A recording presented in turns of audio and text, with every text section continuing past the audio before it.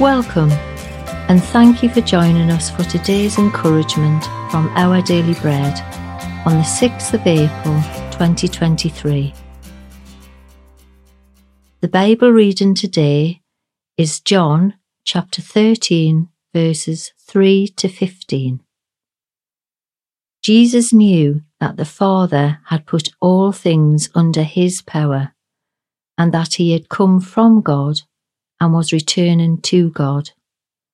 So he got up from the meal, took off his outer clothing, and wrapped a towel round his waist. After that, he poured water into a basin and began to wash his disciples' feet, drying them with the towel that was wrapped round him. He came to Simon Peter, who said to him, "Lord, are you going to wash my feet?" Jesus replied, "You do not realize now what I am doing, but later you will understand." "No," said Peter, "you shall never wash my feet." Jesus answered, "Unless I wash you, you have no part with me." "Then Lord," Simon Peter replied, "not just my feet, but my hands and my head as well." Jesus answered, "Those who have had a bath need only to wash their feet.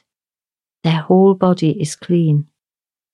And you are clean, though not every one of you." For he knew who was going to betray him, and that was why he said not everyone was clean. When he had finished washing their feet, he put on his clothes and returned to his place. "Do you understand what I have done for you?" he asked them. "You call me teacher and Lord, and rightly so, for that is what I am. Now that I, your Lord and teacher, have washed your feet, you also should wash one another's feet. I have set you an example that you should do as I have done for you."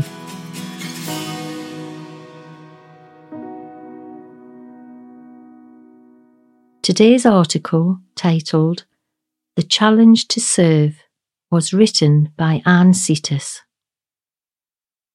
Although just 13 years old, Diavion took up a challenge to serve others. He and his mum had heard a story about a man who called on kids to mow 50 lawns for free during their summer holidays. Their focus was to assist the elderly, single mums, people with disabilities, or anyone who just needed help. The founder created the challenge to teach the importance of work ethic and giving back to the community. Despite the heat and the availability of other activities a teenager could pursue in the summer, Diavion chose to serve others and completed the challenge. The challenge to serve comes to believers in Jesus as well. The evening before he would die for all people, Jesus ate dinner with his friends.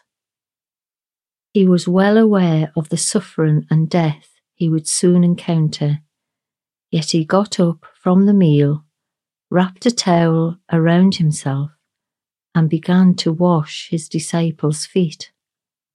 "Now that I, your Lord and teacher, have washed your feet, you also should wash one another's feet," he said. Jesus, the humble servant and our example, cared for people. He healed the blind and sick, taught the good news of his kingdom, and gave his life for his friends. Because Christ loves you, ask him who he wants you to serve this week. Let's pray. Dear God, show me how to love others with the same love you have for me. Amen. Thanks for listening today. My name is Angela, and today's encouragement was provided by Our Daily Bread Ministries.